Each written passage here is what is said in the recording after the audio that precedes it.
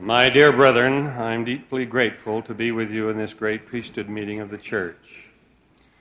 I pray that my remarks will be in harmony with the Spirit of the Lord. With His help, I will attempt to explore with you some of the responsibilities we priesthood holders have by virtue of the fact that we have been ordained by proper authority to act officially in the name of God.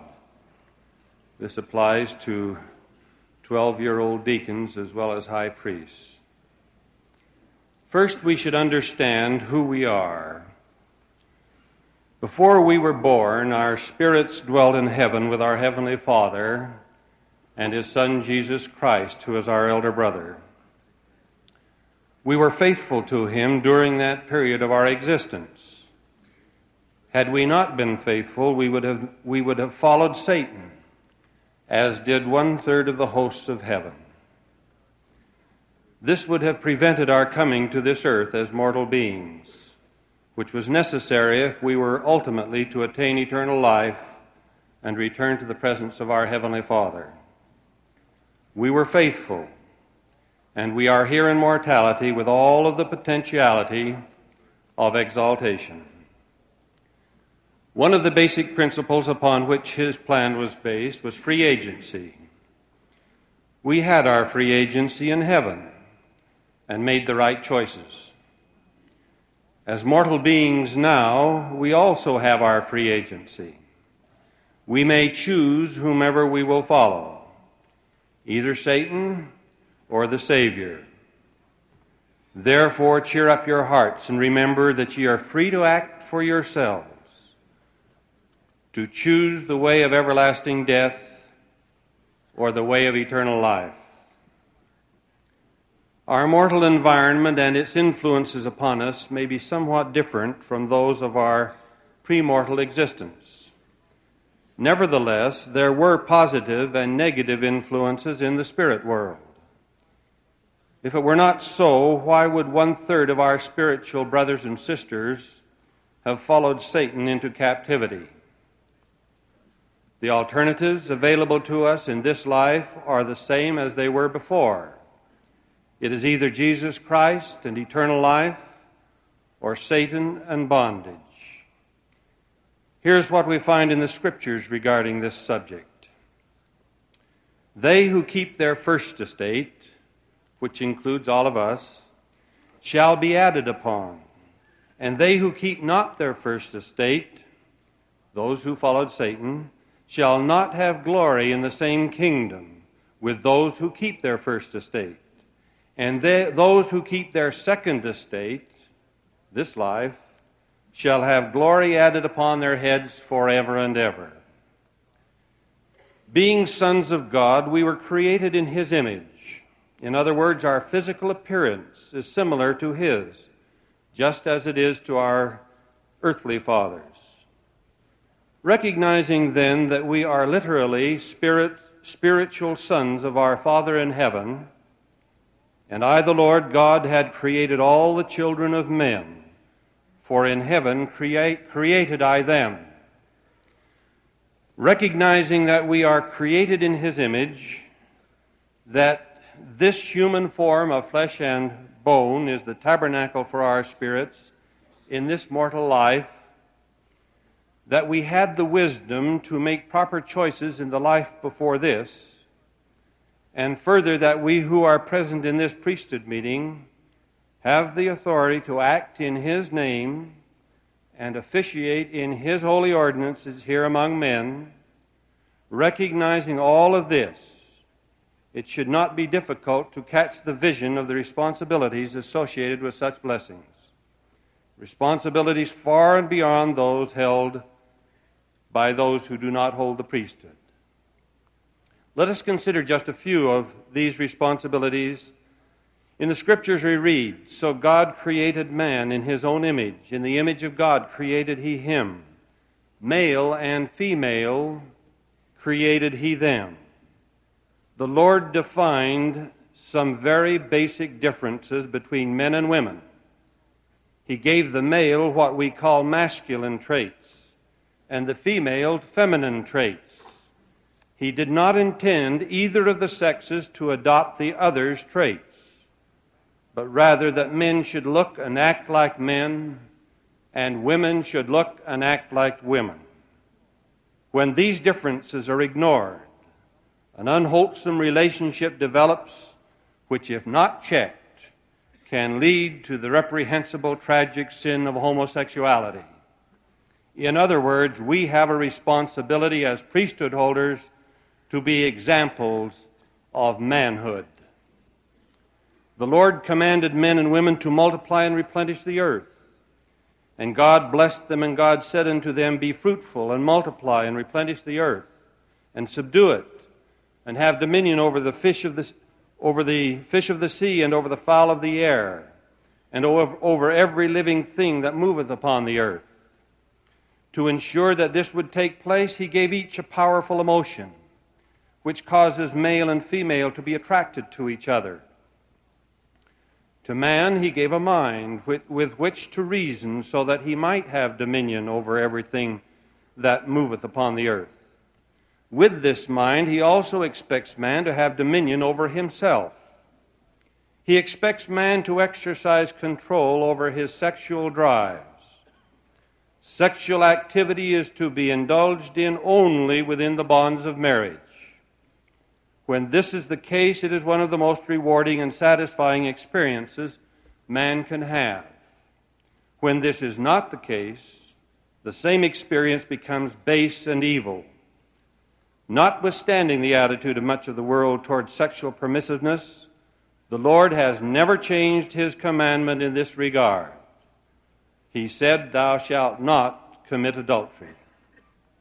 Infidelity and promiscuous sex activity destroys the basic, vital institution of the family, which in turn destroys all that is good in life.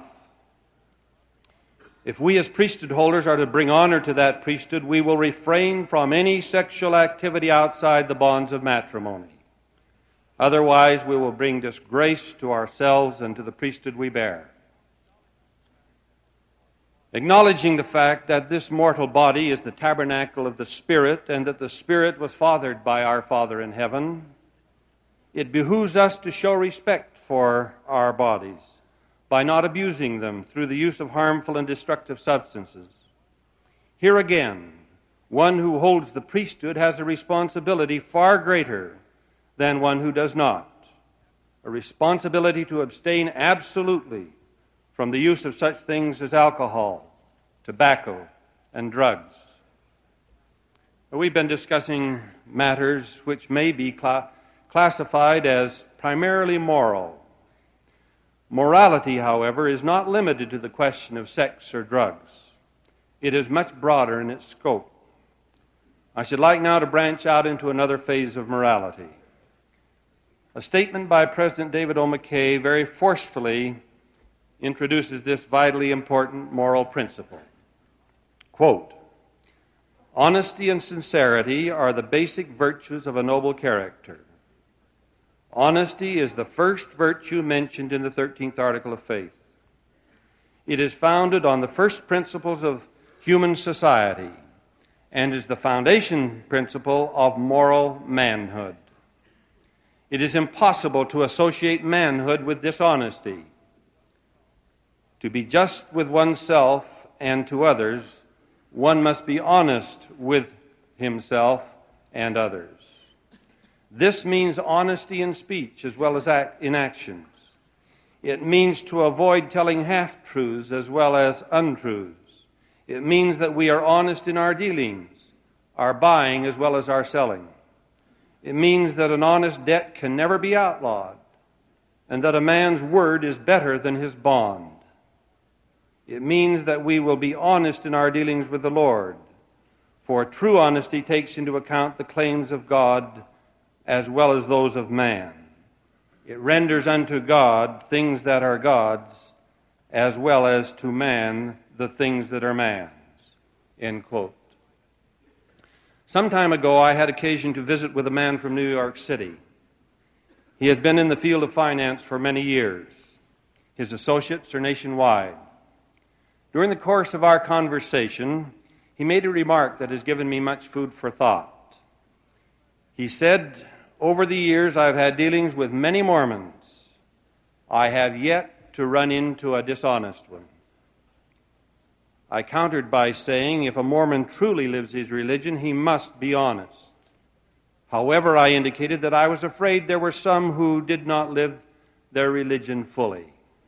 Whereupon he replied, "I hope I never have the shattering experience of meeting a dishonest Mormon." I had almost forgotten this conversation until the other day when I visited with another financier from New York City. We were discussing a rather negative article published recently about Salt Lake City and the Mormons, and some of the feelings against the church in earlier years. He said, "That may have been true in the past, but now it is a point of distinction to be known as a Mormon," inferring that being a member of the church is now considered worthy of great respect. Within the next 3 or 4 months, over 400 young men holding the office of priest in the Aaronic priesthood will be going to Hawaii for employment in the pineapple fields. I am quite sure none of them solicited these jobs. How then did they obtain them? Last year, some of our young men found employment in this same firm. Their conduct and performance was so outstanding, the company this year wanted 400 of the same kind. I hope these 400 young men are present in this priesthood meeting. Each one carries the reputation of the holy priesthood on his shoulders. If he honors that priesthood, he will be honest in all of his dealings. They each one will be men of integrity, totally dependable. If they do this, they will bring honor to themselves, to their families, to their church and their God. Certainly their Father in heaven will be proud to acknowledge them as His sons. I am told that currently recruiters for major national corporations rank the Master of Business Administration graduates from the Brigham Young University with those from the top 4 or 5 universities in the nation, the business schools. Not because of their academic prowess alone, but because of the kind of men they are, men of honesty and integrity. You may ask, what does all of this have to do with the responsibility of a priesthood holder? My answer is everything. The Lord has said, "He that worketh deceit shall not dwell within my house. He that telleth lies shall not tarry in my sight." Alma, speaking of the people of Ammon, said, "And they were among the people of Nephi, and also numbered among the people who were of the church of God. And they were also distinguished for their zeal towards God, and also taught towards men. For they were perfectly honest and upright in all things, and they were firm in the faith of Christ, even unto the end." The dictionary says integrity implies trustworthiness and incorruptibility to a degree that one is incapable of being false to trust, responsibility, or pledge. Honesty implies a refusal to lie, steal, or deceive in any way. President Joseph F. Smith, in a sermon to the membership of the church, summarizes the message I've tried to give tonight. Quote, "Then you have a mission in the world. Each man, each woman, each child who has grown to understanding or to the years of accountability ought to be an example to the world. They ought not only to be qualified to preach the truth, to bear testimony of the truth, but ought to live so that the very life they live, the very words they speak, their every action in life will be a sermon to the unwary and the ignorant, teaching them goodness, purity, uprightness, faith in God, and love for the human family. Let every man live so that his character will bear the closest inspection, and that it may be seen as an open book, so that he will have nothing to shrink from or be ashamed of. Let all men who are elevated to positions of trust in the church live so that no man can point to their faults, because they will have no faults, so that no man can justly accuse them of wrongdoing, because they do no wrong, that no man can point out their defects as human or as weak mortals, because they are living up to the principles of the gospel and are not merely weak human creatures devoid of the Spirit of God and the power to live above sin. That is the way for all men to live in the kingdom of God. And he goes on, the first and highest standard of correct living is to be found in that individual responsibility which keeps men good for the truth's sake. It is not difficult for men who are true to themselves to be true to others. Men who honor God in their private lives do not need the restraint of public opinion, which may not only be indifferent but positively wrong. No member in good standing in the church will be drunken or riotous or profane, or will take advantage of his brother or his neighbor, or will violate the principles of virtue and honor and righteousness. End quote. Brethren, as sons of God holding his holy priesthood, we have an obligation to bring honor to his name. We are his emissaries in the world. He has shown unbounded love for us through the blessings of the priesthood and through having given his life that we might have eternal life.